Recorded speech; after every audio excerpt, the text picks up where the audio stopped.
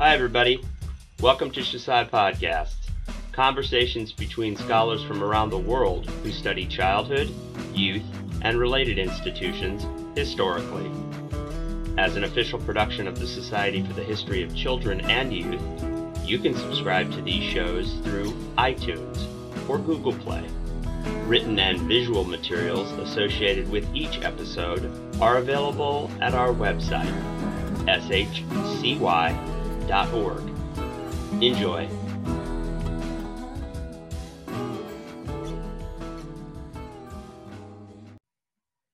Welcome, everyone. My name is Carl Qualls, and I first want to thank Patrick Ryan at the Society for the History of Children and Youth for asking me to be part of the featured book series. It's my absolute pleasure to introduce my good friend and wonderful scholar, Dr. Professor Julie DeGraffenreid at Baylor University. She's also head of the undergraduate program at Baylor, the author of an amazing book that you'd all read. I think came out 7 years ago, Julie? It did. Yeah, Sacrificing Childhood, about children and youth in the Soviet Union during World War II, or the Great Patriotic War. I cited, I don't know how many times in my book, Stalin's Niños, but I do cite it, I didn't rip it off. And now she's working on kind of different notions what religious upbringing means in the Soviet Union. We are also both part of a wonderful workshop many years ago that came out with this book, War and Childhood in the Era of the Two World Wars. An amazing group of scholars looking at children in war throughout the globe, Asia, Europe, North America. James Martin, who many of the viewers will probably know, was one of the editors along with Misha Honeck at the German Historical Institute. So without further ado, I'm going to introduce Julie, and she's going to grill me on my book, Stalin's Niños. There it is, Stalin's Niños. Yeah, so we're really excited to get to talk to Carl today about his book, Stalin's Niños, Educating Spanish Civil War Refugee Children in the Soviet Union, 1937 to 1951. And so I want to start, Carl, by asking you, it's a good question. I actually love people's answers to this question. What inspired this project? Did it have any relationship to your first book, which was on post-war Sevastopol? Yeah, no. Well, yes, there's a relationship. Is there any influence or reason for it? No, it was complete serendipity. Actually, way back in 1995, I was still a graduate student looking for my dissertation project, which became the Sevastopol book, Raised from Ruins, From Ruins to Reconstruction. Raised from Ruins is the name of the dissertation. And it's one of those days you're in the archive and you're just waiting for things to be delivered. So I'm flipping through the catalog in the small state archive of the Russian Federation. And I saw this index card and it said Homes for Spanish Youth. It's like, what is this doing in Moscow? And so I ordered up a couple files and looked at it. I was like, wow, this is really interesting. And so finished the dissertation. And every time I'm going back to Moscow to do work, I'm seeing if anybody can read it. So for our audience that doesn't know the Russian archives, you have to sign when you open up a folio of material. So I'm looking to see if anybody's working in this. Nobody's looking at it. And so when I finished From Ruins to Reconstruction, I go back, and I've been looking in the secondary literature to see what had been done. There's some Spanish scholars using a lot of oral history, but this archive, which is massive, has really not been touched. And I was like, all right, I'll do that. I had kids. It seemed like, and my kids are studying Spanish. Like, all right, time for dad to learn Spanish. So it kind of, it fit with my life course. But as Julie knows, I was an urban historian. And so I had to retrain and ask people like Julie lots of questions about the history of childhood, because I didn't know much. You know, it's a pretty new field in Russian history. History of education is a little bit older, and so it was serendipitous. I didn't think as I was researching it that it had anything to do with my book on urban reconstruction in Sevastopol after the Second World War. But then as I started writing it, I was like, wait a minute, I'm looking at how states act upon populations to try to create different kinds of identifications. Yeah. And so in World War II, it was kind of rebuilding the city in particular ways with aesthetics, naming of streets and squares to create it as a Russian city that has a pre-imperial past and not so much of a Soviet past, but a kind of a military defense of the motherland.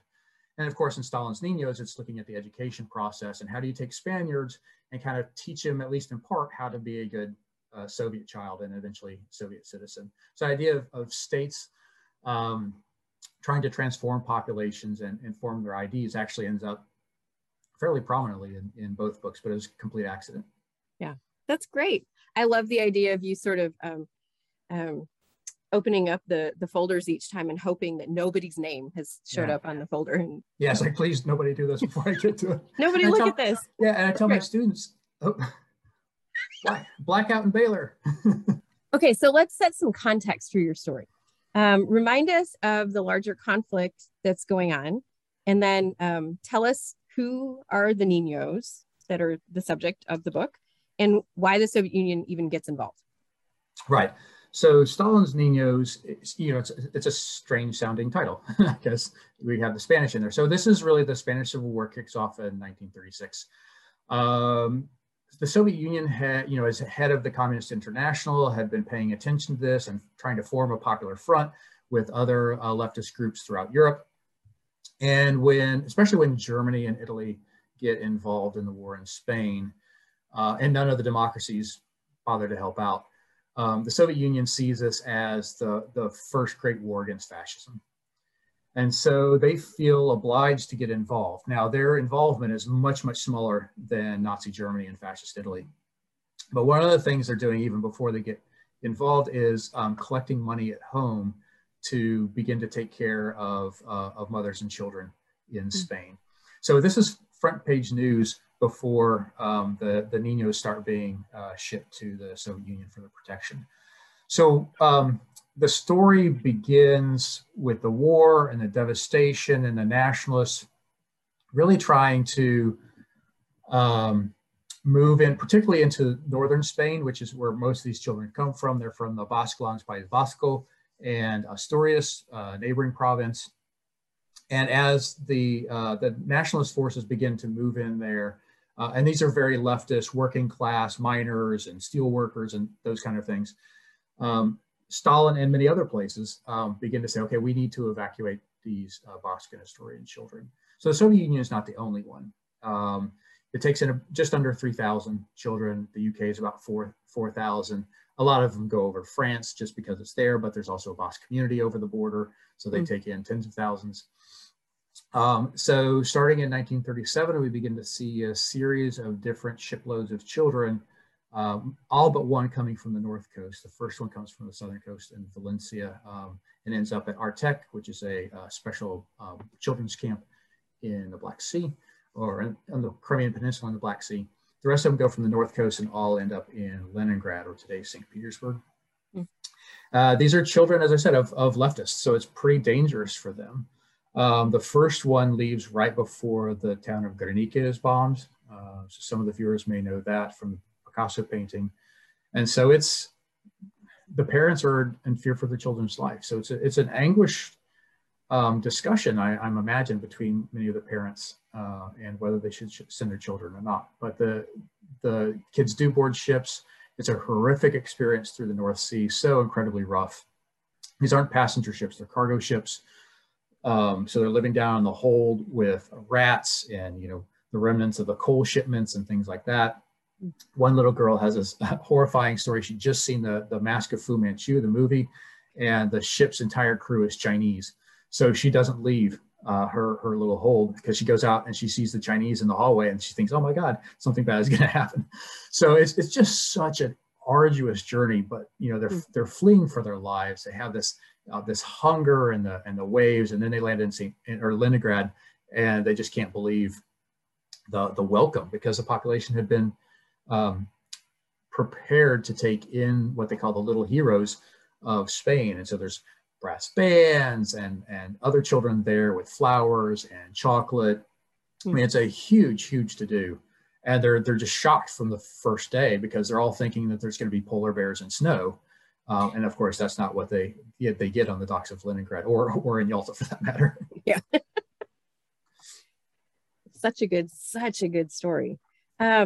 Okay, so why don't you tell us something about your argument in Stalin's Niños and the contribution that you think it makes? Yeah, so for this audience, because I'm guessing the people watching this are, scholars of all over the world.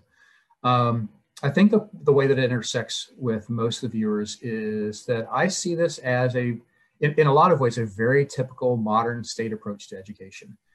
It's about using an educational system to transform and discipline children. And I don't mean discipline in the way that it was when I was growing up in the 70s, getting paddled in school when I was a bad boy.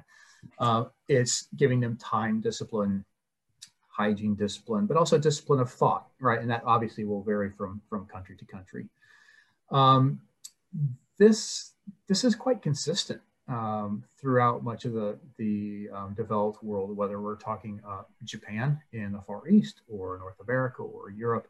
And we still do it with children today. We teach them how to raise their hand and stand in line. In the United States, in many places, say the Pledge of Allegiance. So all these types of disciplining are a normal part of educational practice.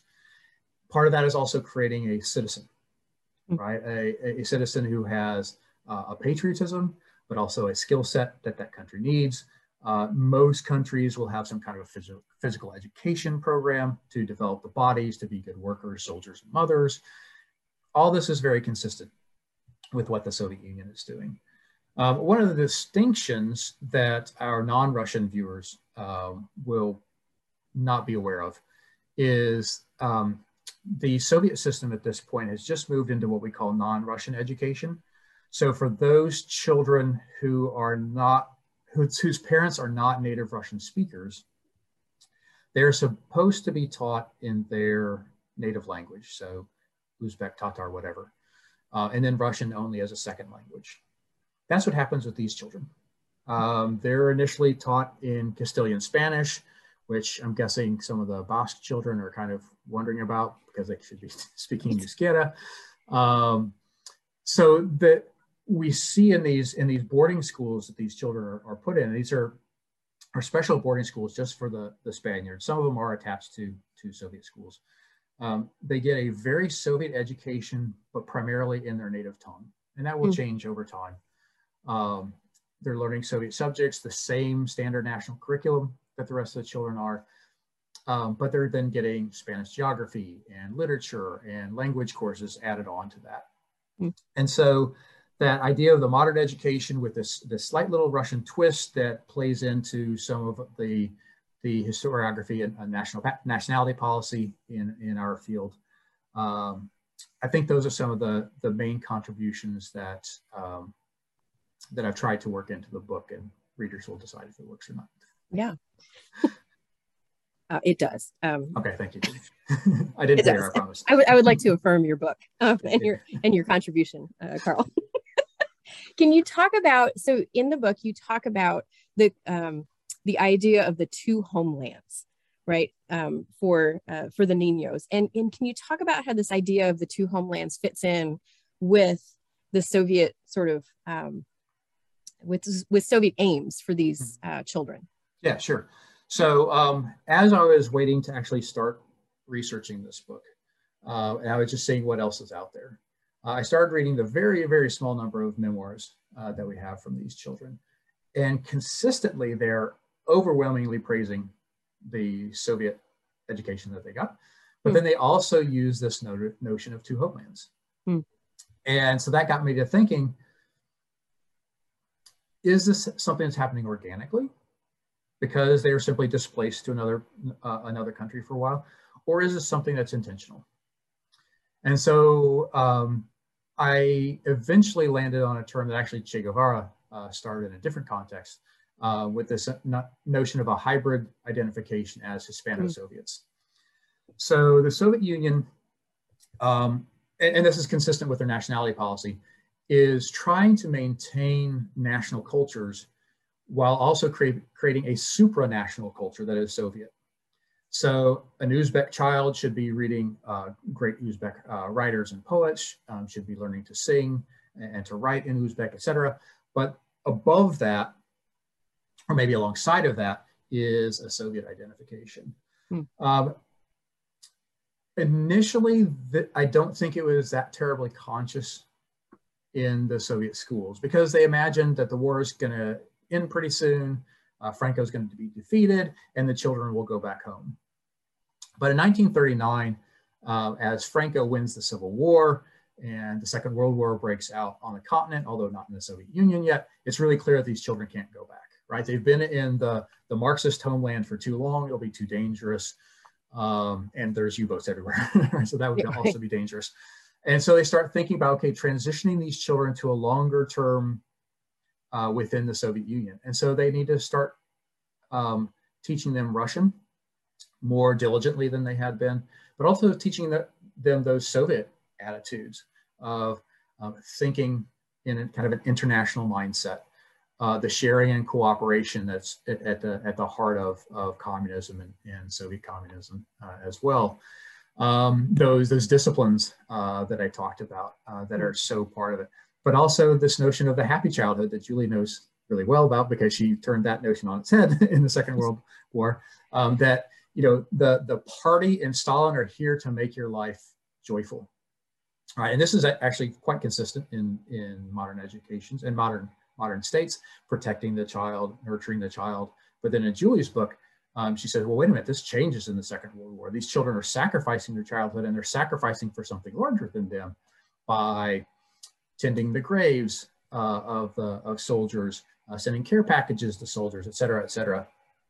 That is where the schooling begins to change, trying to get the children into that same sacrificing childhood that you noted so well in your book, and moving away from just the happy childhood. It's like, okay, you need to do something for us and not just be, you know, a happy-go-lucky kid, right? This is an important moment, but it's also an important moment for your homeland, right? And this is constantly drilled into them, both by the Communist Party of Spain, which is headquartered in Moscow at this point and has been for quite some time, and then the Communist Party in the schools in the Soviet Union, is that your education and the victory in the war then allows you to go back and take over Spain and take it back from the nationalists and create a country that kicks out the obscurantism of the church and the misogyny of the nationalists and the church, and build a new country that's for everyone.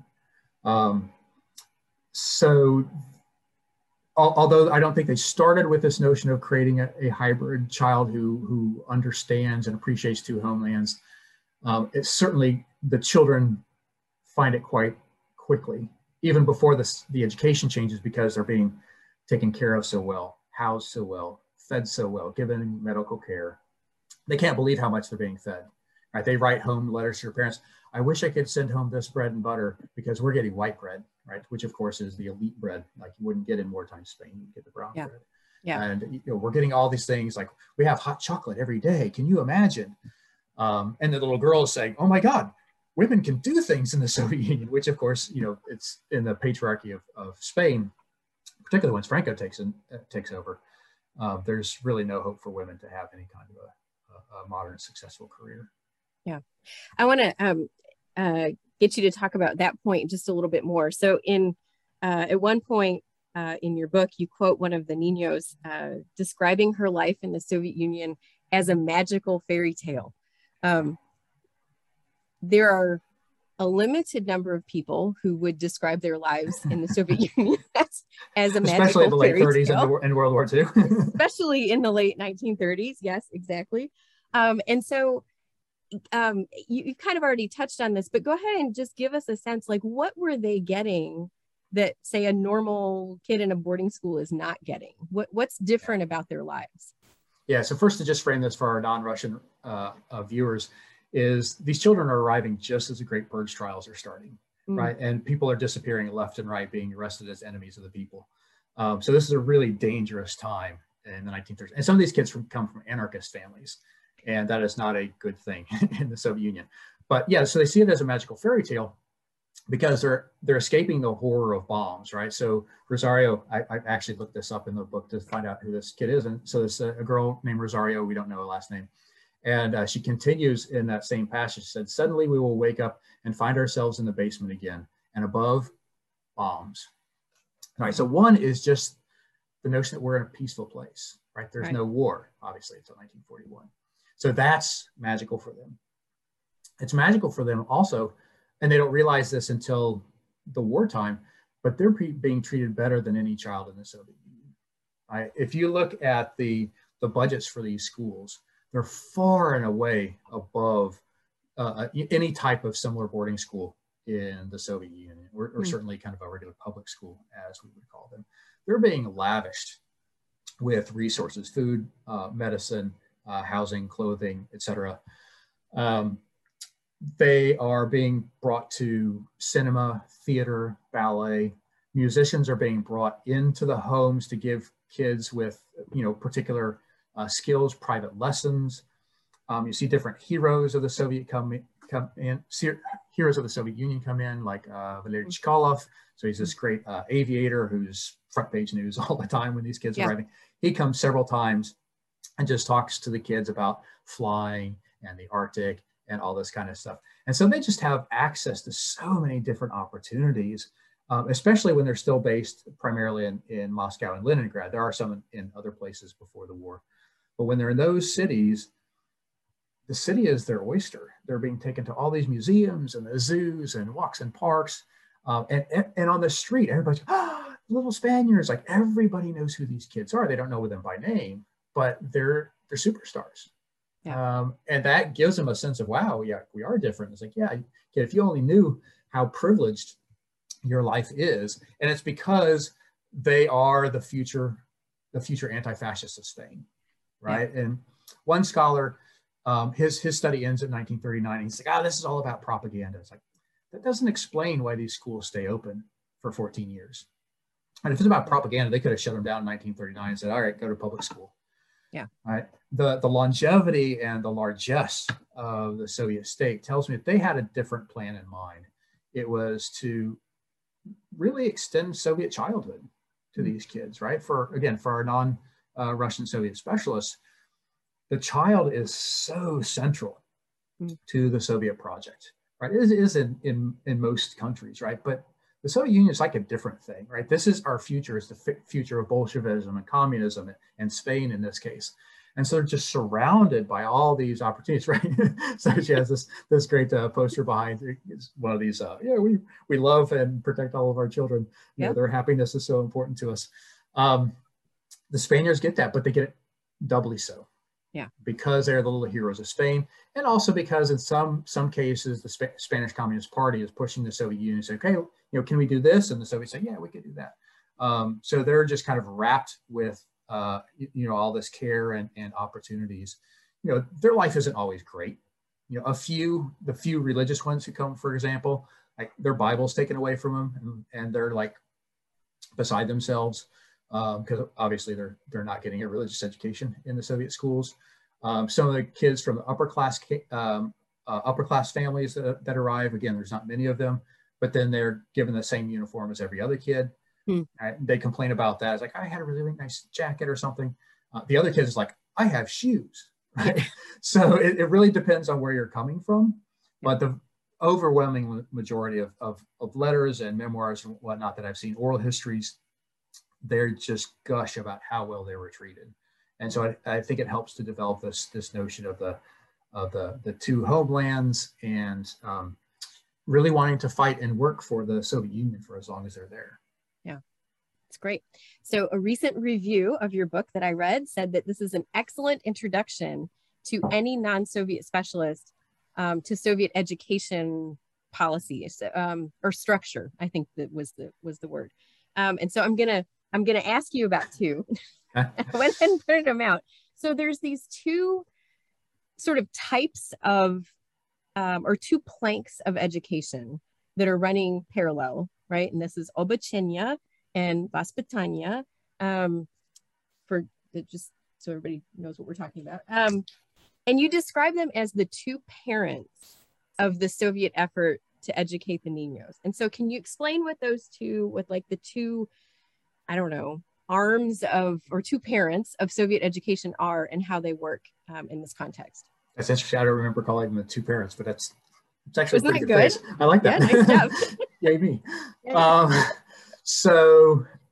One, I have to give a shout out to people like Tom Ewing and Larry Holmes and Ben Eklof, like these people who really have done so much work in the history of Soviet and Russian education that I'm really kind of standing on their shoulders as I do this. Right. So, and also let me say something to my my reviewers, or my outside readers for the book, I know who you are, but I'm not going to say just in case I'm wrong. I gave my editor at Toronto, Stephen Shapiro, and I said, Stephen, I think these 2 chapters, I have one on Abu Chinia and one on Vospitania, I think they're in the wrong place.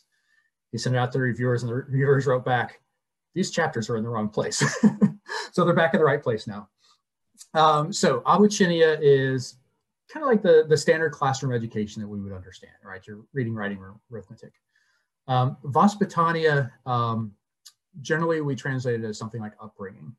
So it's the stuff after class or outside of class or outside of school that still is incredibly important to developing these young minds and bodies. So in Abu Chinia, I think I don't know if this is which parent this is, but in Abu Chinia, this is kind of training the mind. So the Soviet education is very much holistic. It's what we would call a liberal arts education. You need to have your math and science, but also your humanities. You need to have an aesthetic sensibility. This is why they're taking into operas and plays and whatnot.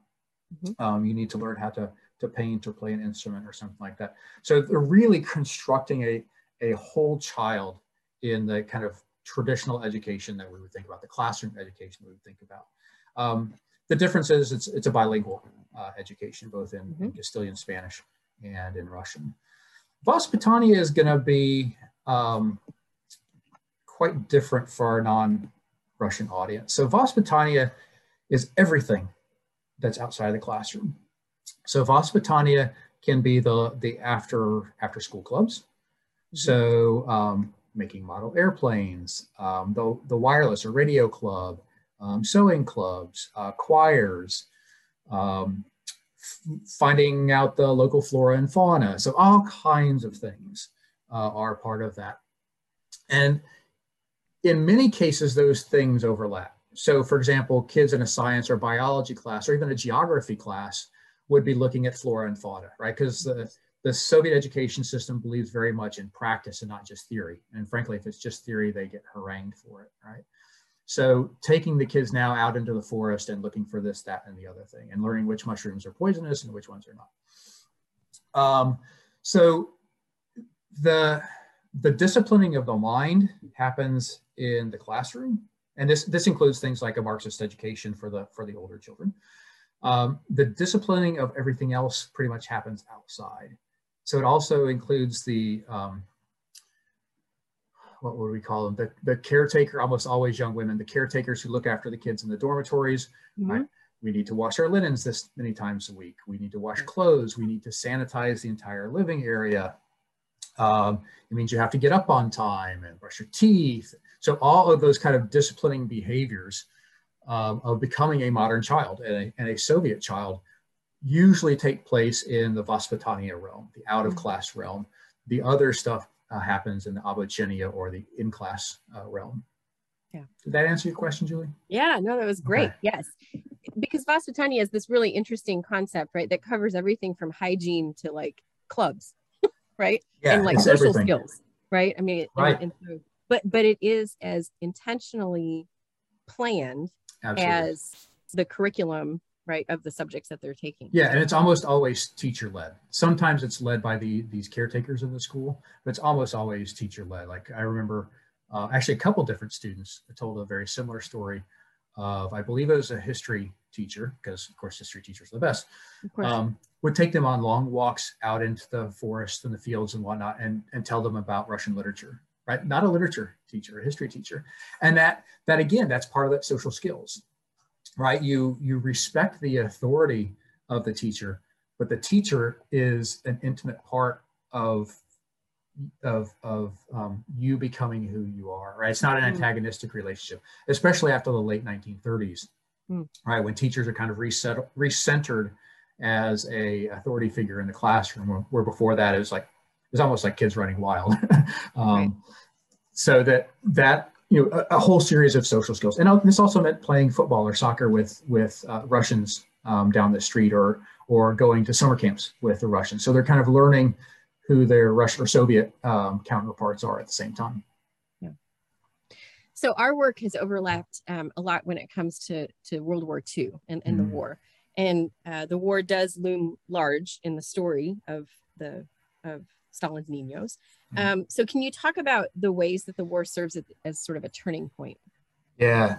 So this second violent displacement is very disrupting to their lives. So those first couple of years, depending if they came in 37 or 38, some came in 39 as it was clear that Franco was going to win. The war changes in a lot of ways. So first in 1939, so the Winter War in Finland begins to get the Soviets learning that all Soviet children, and this includes the Spaniards, have to be physically prepared for war. And so you see physical education taking a much more important part in the school, but also things like civil defense, like how do you put on your gas mask, which herbs are medicinal that's around your school, things like that. Really, it's 1941 in June when the Nazi forces invade. Most of these all these children are in the western reaches of the Soviet Union. Most of the homes are in and around Leningrad and Moscow, but there's also some in Kiev and further in southern Ukraine. And not a good place to be. Yeah, not a good place to be in June, right. And July and August. And so they're displaced with, factories and children and people. And so eventually they're put on trains to go east, further into the interior, away from the front lines. Some of them get lost. One girl ends up wandering all the way to the country of Georgia, thousands of miles. At some point, she loses her shoes and she's barefoot going up and down the Caucasus Mountain. And she actually has rocks embedded in her feet. And she is being, for lack of a better word, sexually harassed by both Red Army soldiers and German soldiers at the same time. The kids who are able to stay with their groups, their schools are relocated en masse. In some cases, for example, the Volga Germans, so these are Germans who came over in the late 18th century, settled along the Volga River to become farmers. Because they're German speakers, they're seen as an enemy people as the Germans are coming. So they're moved from their homes. The Spanish children now take over their homes and schools, but the coordination is bad, and in some cases they arrive before the Germans left, and there's a lot of throwing things at the Spanish children and whatnot. So this displacement is harsh, and the evacuation, Rebecca Manley has written a lot about this as well. The evacuation is just horrific, whoever you are. Food is in scarce supply. The rail cars you're on are unheated. Sometimes they're traveling for 3 and 4 weeks. They're being pushed along by each local official saying, we can't house them, we can't house them. Right. And so they then get to these places and there's no food, there's a hostile population to them, and they start, taking up the resources of the local population. So one of the things they begin to realize is, wow, we were really privileged for those 3 years or so, 4 years, depending on when they came. We didn't realize how bad it was in a lot of the Soviet Union, particularly in the hinterlands. Two, they start to, well, I don't think they realize how much hostility there was in some of the population. We don't have evidence that it's a wide scale, but we do have some letters coming from the local population saying, hey, why are these kids getting so much? And then our good Soviet kids are not getting as much. Right. And it's that competition for resources in a place where all the resources are going to the front. Another big disruption is that a lot of their teachers are being moved into factories to create war material or are going to the front. So there's a lot less supervision. And the Spanish Communist Party officials, when they do their tours of the homes, realize that these kids who were so well disciplined or fairly well disciplined in the first couple of years are now starting to lose that because there just aren't enough adults in their life. And trying to get the Soviets to put more people in the house, putting more Spaniards in the house, although some of those Spaniards are politically suspect in the Soviet view. The other really big shift with the war is those children who are 14, right? So that's when the typical Soviet education ends, 7th grade or 14 years old. Most of them are moved to factory labor, unless they are particularly good academically, and then they can continue on into 10th grade and then university later. There's actually an experiment before the war breaks out in the Soviet Union in 1940 they opened 2 youth schools, particularly for these kids. And so they're supposed to be working part of the day and going to school part of the day. Most of these kids didn't really like the going to school part. They weren't the most academically inclined. And so those were both shut down within less than a year. So now we have 2 cohorts of Spaniards where they all used to be under the same ministerial umbrella and had that supervision of the Ministry of Education. Now some of them are out in factories. And so the Soviets begin to try to figure out, what do we need to do? And they decide, well, we need to continue their privileged lifestyle, even in these factory dormitories. So their rations are better. They get a much higher stipend than the equivalent level of worker in their factory. Typically, there's a member of the Spanish Communist Party there who's kind of mentoring them and continuing the language acquisition, but also kind of the Marxist communist training at the same time. And so the world really diverges at this point. And we can see this, it's hard because we can't trace all of them directly. So we kind of look at aggregate. But the younger children, the children who were really young when they came in 1937, 38, go to university after the war, right? They live in the houses during the war, boarding schools during the war, and then off to university in much higher levels. Those who came later and for whom then language acquisition was probably harder, they go to factories and don't get higher education, right? They get skills training, right? To be a welder or bricklayer or something like that, but they don't go to university.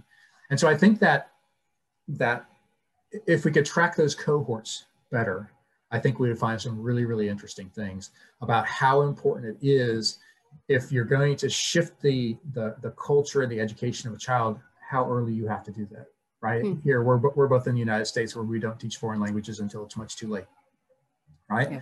This idea of getting one of the 4- and 5-year-old Spanish students, within weeks, they're writing letters home, writing partially in Russian. I mean, it's really a patois, which one scholar, Emma Colomino, she calls it Resignol.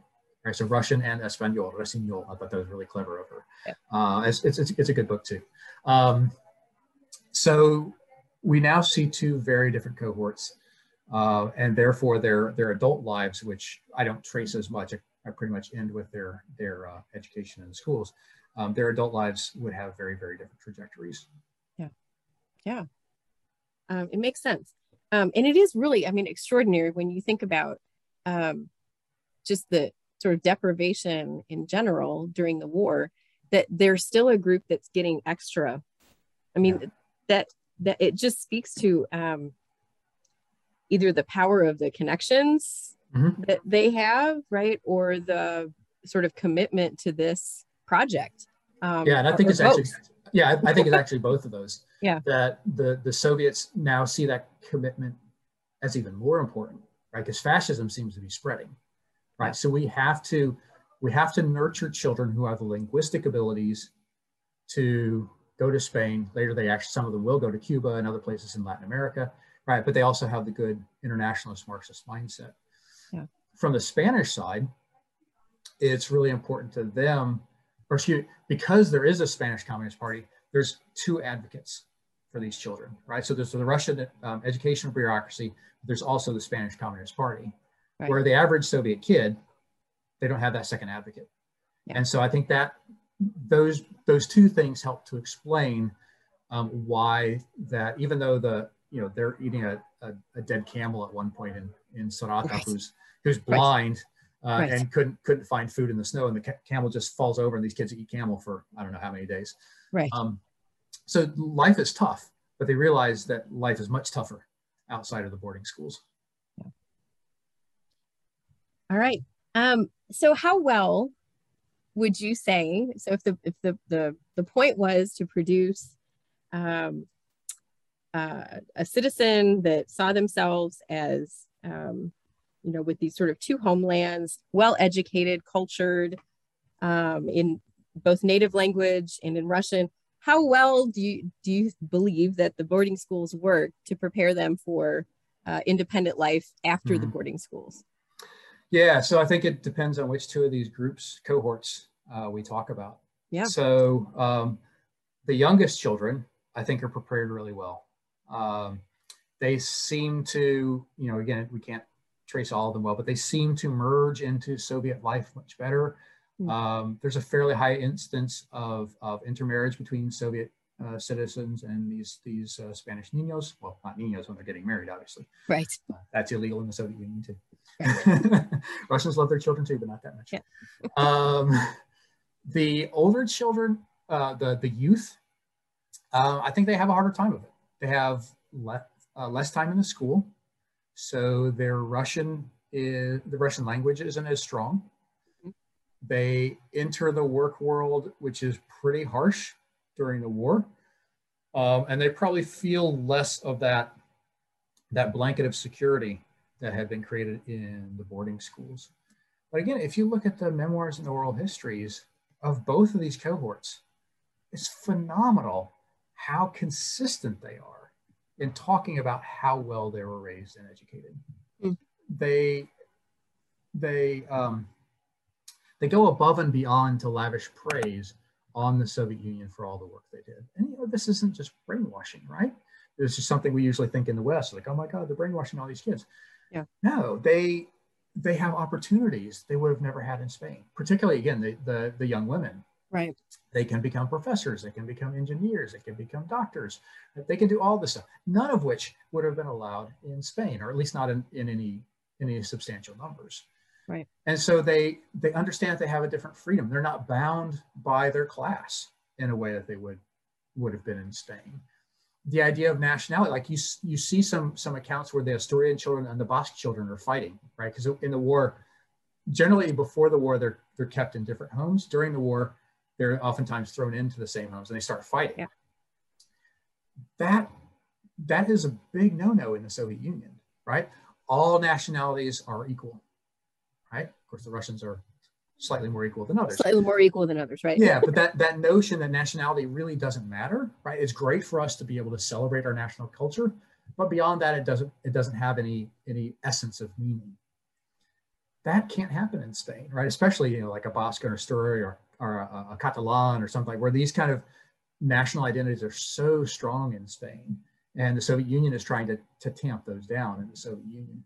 Yeah. So, especially when they go back to Spain, which some of them do, about half of them do, they begin to see that what they're being taught in the Soviet Union about the West, right, the evil West, is real, right? Because Spain is less educated, it's poorer, right? This is the 50s, so Franco's still there. It's a violent nationalist authoritarian regime, right? And so the Soviet Union looks really good. It's a place where they had opportunities, where they moved out, they had a great education. And Spain looks like this backwater. And so, especially for those that go back, and about half the students go back, and then half of those turn around and go right back to the Soviet Union because, like, oh, we can't live in Spain. Like, this is a horrific little country we're in. They really see this with eyes wide open. It's like, oh, that wasn't just something we were being told. Like, this is real, right? The Soviet Union is a much more advanced place than Spain. Right. So I think it's pretty successful, and we even see this in the case of, when we were talking earlier, this idea of the two homelands, right? They deeply believe in their need to stay connected with both of those countries, but also to work to protect and improve both of those countries, even though the ability to do that in Spain just isn't in the cards at that point. Yeah. Ooh, perfect segue. So can you talk about the legacies of this program? And what do we know about the Hispano-Soviets? Okay.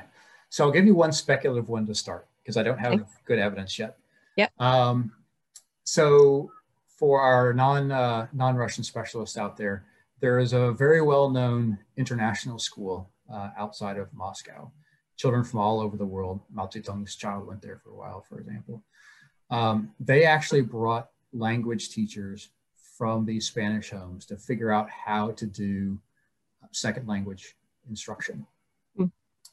And I would submit, although I can't prove it, that international education in the Soviet Union changes quite dramatically, particularly in kind of this boarding school sense, because of the 3,000 or so Spanish children and their experience. They learn so much. They're constantly having pedagogy workshops, Soviet and Spanish together. And if anybody's out there, I would ask you to look for this, because I think there's got to be something there. Again, I can't prove it. So how else does it affect the Hispano-Soviets? Again, going back to the kind of opportunity and the greater gender equality, I think that's one of the biggest ones.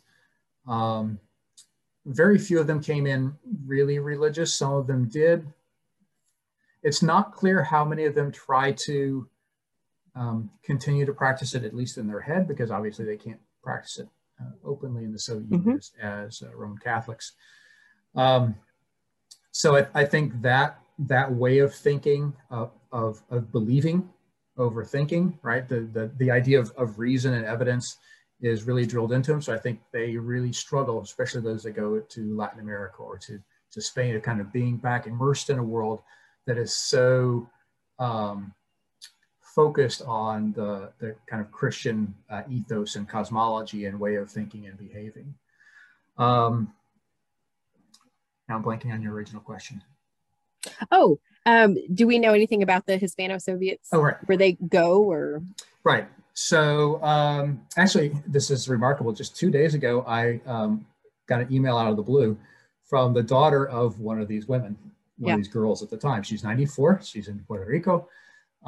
She was one of the first children, along with her brother, who were able to leave the Soviet Union. They left in 1945 or 1946. I don't remember her story right off the bat. And they went to Mexico, where the rest of the family had relocated. So a very, very small number, we're talking maybe 24 at most, leave at the very end of the Second World War. It's really the middle of the 1950s that we begin to see more of that movement. It's clear Franco's not going anywhere. Yeah. And so we have just over 1,000 who go back to Spain. And as I said, about half of those return to the Soviet Union. Their entry into that world is really different, because they come laden with all these Soviet products. One of these guys tells a story. He came back with a television. Spain didn't have television yet. And they're like, oh, what is this? They come back with washing machines. Like, that was not seen in Spain in the mid-1950s. Some of them, and again, this is a story that needs a lot more work, but I wasn't allowed to go to Cuba to do this. Some of these children who are engineers, radio specialists, agronomists, etc., go to Castro's Cuba just after the revolution to help build up the new Castro state. I'm hesitant to call it communist, because of course he wasn't a good communist when he started, right? Right. It's not until after 1961 he's like, yes, the Soviet Union is my friend. It's a good opportunity. Yeah, right. But this is exactly what the Soviets were training them for. Right? Sure. They have linguistic abilities, but they also have these specialized educations. So they can go and develop Cuba and other Latin American countries, and Spain eventually, although they're not giving those opportunities because the repression by Franco was simply too great for them to carry on with a lot of their work. So it did work, but it was on a much smaller scale than I think the Soviets would have hoped for. Yeah. There are one of my favorite stories. Fortunately, he was one of the very few memoirists we have. He was trained, I guess we'd call him as a radiologist, and he goes back to Franco, Spain, and Franco is quite ill at this point. And here's this Nino who snuck into Spain illegally, came back to Spain illegally, and Franco has been haranguing about these children, and like they're given special cards so they can be distinguished from regular Spanish citizens. And he's the one who's actually beginning to diagnose Franco's illness. Right? He's like having to keep his mouth shut so that he's not put into prison again, having been too many years in the Soviet Union. Such a good story. Okay, let's zoom out a little bit. So what do you think that your work tells us more broadly about education, about institutions and children in the mid 20th century? Yeah. States transform. Yeah. I think certainly after World War I, this is at the center of my teaching, really. Almost everything I teach is, okay, how are states trying to transform populations? Schools are one of those primary actors, right? Public health systems, all kinds of that stuff are part of that process, of course, too.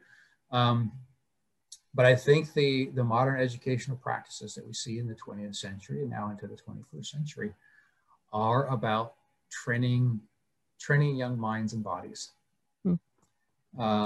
Patriotic education is huge, particularly during the war and interwar period, but certainly after the war. You know, as a child of the Cold War, and I got more than enough of my patriotic education growing up in the United States. This is consistent in most countries. Yeah.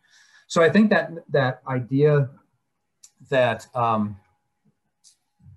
educational systems, educational institutions are without agendas, I just don't think it holds water. That there's something objective in the education, that it doesn't have any greater purpose than just educating the mind, maybe keeping the body healthy in PE classes.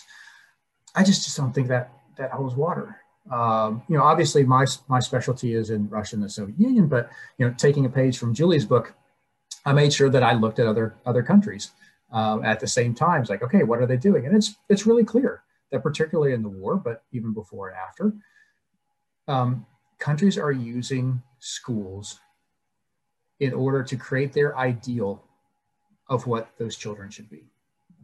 And those ideals are different from country to country, but they share a lot of things. Healthy bodies, strong minds, right? What that education looks like is a little bit different. And patriotic citizens. Right. It's a little bit different in this case because those patriotic citizens are not really citizens. A lot of them do take citizenship.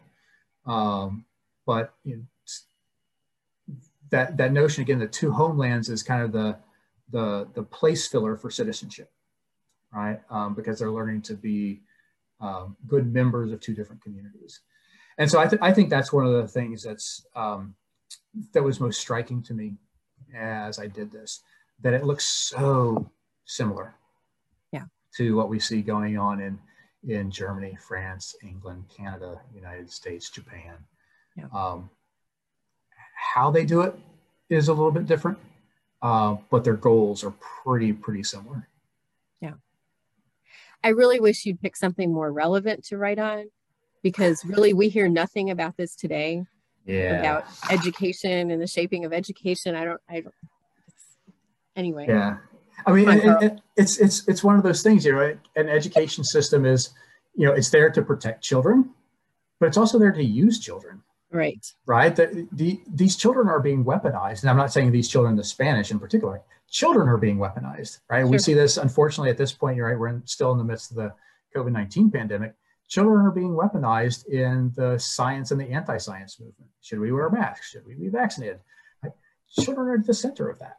Yeah. Right? Because we don't let them speak for themselves, right? And this is part of the problem is, as this audience knows, doing the history of childhood and the history of children are very, very different things, because children oftentimes don't have those voices, or their voices are silenced or shouted above by the parents who think that they're speaking in their best interests, when oftentimes they are, unfortunately. Yeah. What kind of challenges did you encounter pursuing this project? So challenges, a lot of material. Yeah. So that just takes time, right? And I teach at a liberal arts institution at Dickinson College. So I have a very finite amount of time that I can get abroad, right? Russian materials aren't digitized in the way they are for an American historian in a lot of cases. So it means time in country, and in my case, time in 2 or 3 countries doing that. So it was kind of a fit and start, like, okay, can I take a month or 2 months away from my family in the summer and do a little bit of writing during the winter break and things like that, because our teaching load is pretty heavy.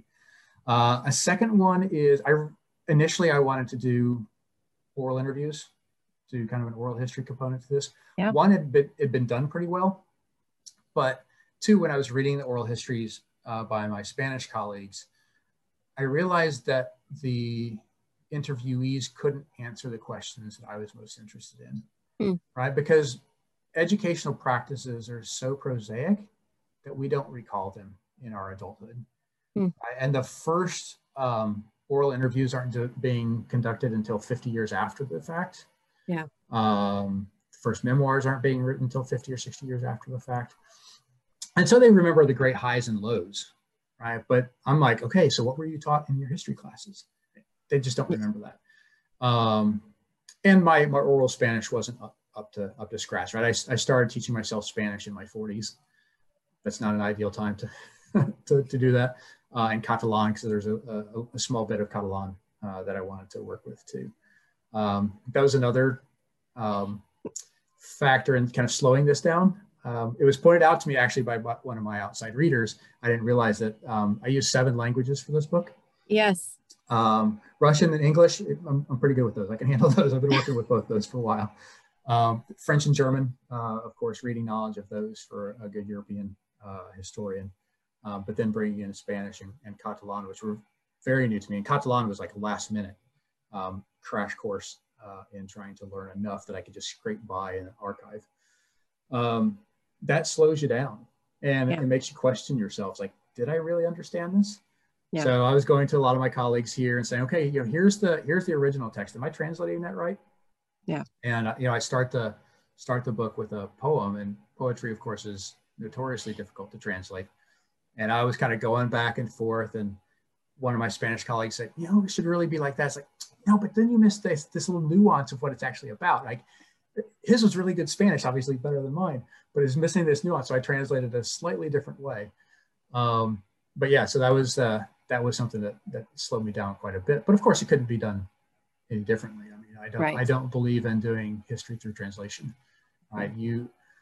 A lot of the Spanish scholars, some like Ima Colomina has taught herself enough Russian to get by, but a lot of the others, it appears that they were working with translators in the archive. And you can see that they also don't have an understanding of the archival system and the bureaucratic structures. They don't know where to look for different types of evidence, but they also don't read far enough down into the files, right, to the local level, the schools' quarterly reports. They look at the annual reports in aggregate for all the schools. Well, anybody that's done any archival work knows that, like, the closer you get to the event, the more detail you're going to get. It's not necessarily more correct or less correct, but you just get a lot more detail. And so it was really important for me to get a reading knowledge of Spanish in particular, even though the vast majority of these materials are in Russian and in Moscow. There are some in Spain, and the memoirs, of course, were in Spanish, and the oral histories are in Spanish. So it was important for me to get that and not have to rely on somebody else. Although I did initially rely on some of my advanced students. I was like, can you go over these books and like just tell me if there's things that I should be interested in while I'm beginning to learn how to read Spanish better. Yeah, no, that's great. I mean, it's a big challenge with comparative or transnational work, but it's essential. I mean, absolutely, and the payoff is huge. I mean, yeah, and I think more and more historians, particularly in our field, are realizing the importance of transnational comparative. Yeah. Our generation of scholars in Russian and Soviet history, and even more so those that are younger than us, understand that we have to begin to dialogue with those outside of Russian history because we've been marginalized for so long. We're not considered to be European, or we're kind of outside the norm of the development of history. And I hope one thing that this book will do will begin to show that the Soviet Union isn't that far outside of the norms of history at that time. That's good. So what's next? This wide open. So you want to make a comment on the topic, on the field, yourself? What's next? The question we all dread. Lots of dreams and aspirations. Oh, that's good. See, very nice. So most immediately, what I'm really excited on is I'm going to start an oral history project on Bosniaks in America. We've got a sizable Bosniak community in tiny little Carlisle, Pennsylvania. And so I'm teaching a course next spring on the oral history of the Bosnian refugees in America. Mm-hmm. And the second half of that, I've already made contacts with our local mosque, the imam, and some of the leaders there. And they're absolutely stoked for this. And so my students are going to go in and start gathering some oral histories. Nice. Hopefully that will become a longer term project that maybe becomes some kind of a mini documentary. Maybe it's just collecting the archives like Baylor's. I was looking at Baylor's oral history where you also have some Bosniaks in there. Yes. Maybe it becomes just a collection of stories that other scholars can work from. Yeah. The other book project that has been on my mind for almost 20 years is comparing the interwar period, particularly the 1930s, in the United States, Italy, Germany, and the Soviet Union. It's again this idea that modern states are different, and in my view, ideology doesn't matter that much. right? In that they're still doing things, they're operating and trying to transform their populations, whether they be Nazi, fascist, democratic free marketers, or Soviet communists. They are transforming nature, they're transforming children, they're transforming aesthetics. And especially in this time of crisis in the 1930s, both with the Depression that hits all of them, except really the Soviet Union doesn't, and then the war, you see these states operating in very, very similar ways, right? The New Deal is like, it's a lot of executive power, right? And doing things that I generally agree with, and I'm benefiting from in a few years of Social Security if it still exists. But they're all elevating the executive so that they can more efficiently operate on the population, bring the population out of a calamity with the crash in 29. It's a class I've been teaching for 2 decades, and I've always thought about writing it. And now, I can't get to Russian archives at the moment, right. So that's one of the projects that I'm starting right now, and I'm teaching that class again right now with my students. And so it's fun to kind of put this in the front of my agenda for a change. Yeah, that's great. Carl, thank you so much for talking to us about your book. I'm going to hold it up one more time. So here it is once more, Stalin's Niños by Carl Qualls, published by University of Toronto Press, just came out last year. Yes? Yep, indeed. Okay. Right before we all shut down. Right before the shutdown. In February 2020. Good. So I will tell my viewers, I will inform you all when I publish my next book, because my first book came out right before the crash. And so libraries stopped buying both of them. So I'll warn you so that you can pull all of your money out of your retirement funds. That's right. Whatever book 3 is, the market will crash as soon as my book is ready to come out. Thank you, Julie. So good to talk to you. I wish obviously we're in the same place, yes. But I so respect your work, and to have somebody of your caliber asking me these questions is really meaningful to me. So thank you so much. Yes, it's great. Bye, everyone. Bye-bye.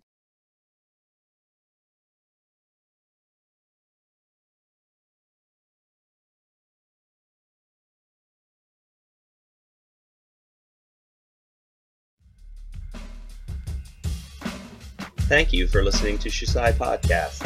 You can find more materials and features from the Society for the History of Children and Youth online, shcy.org.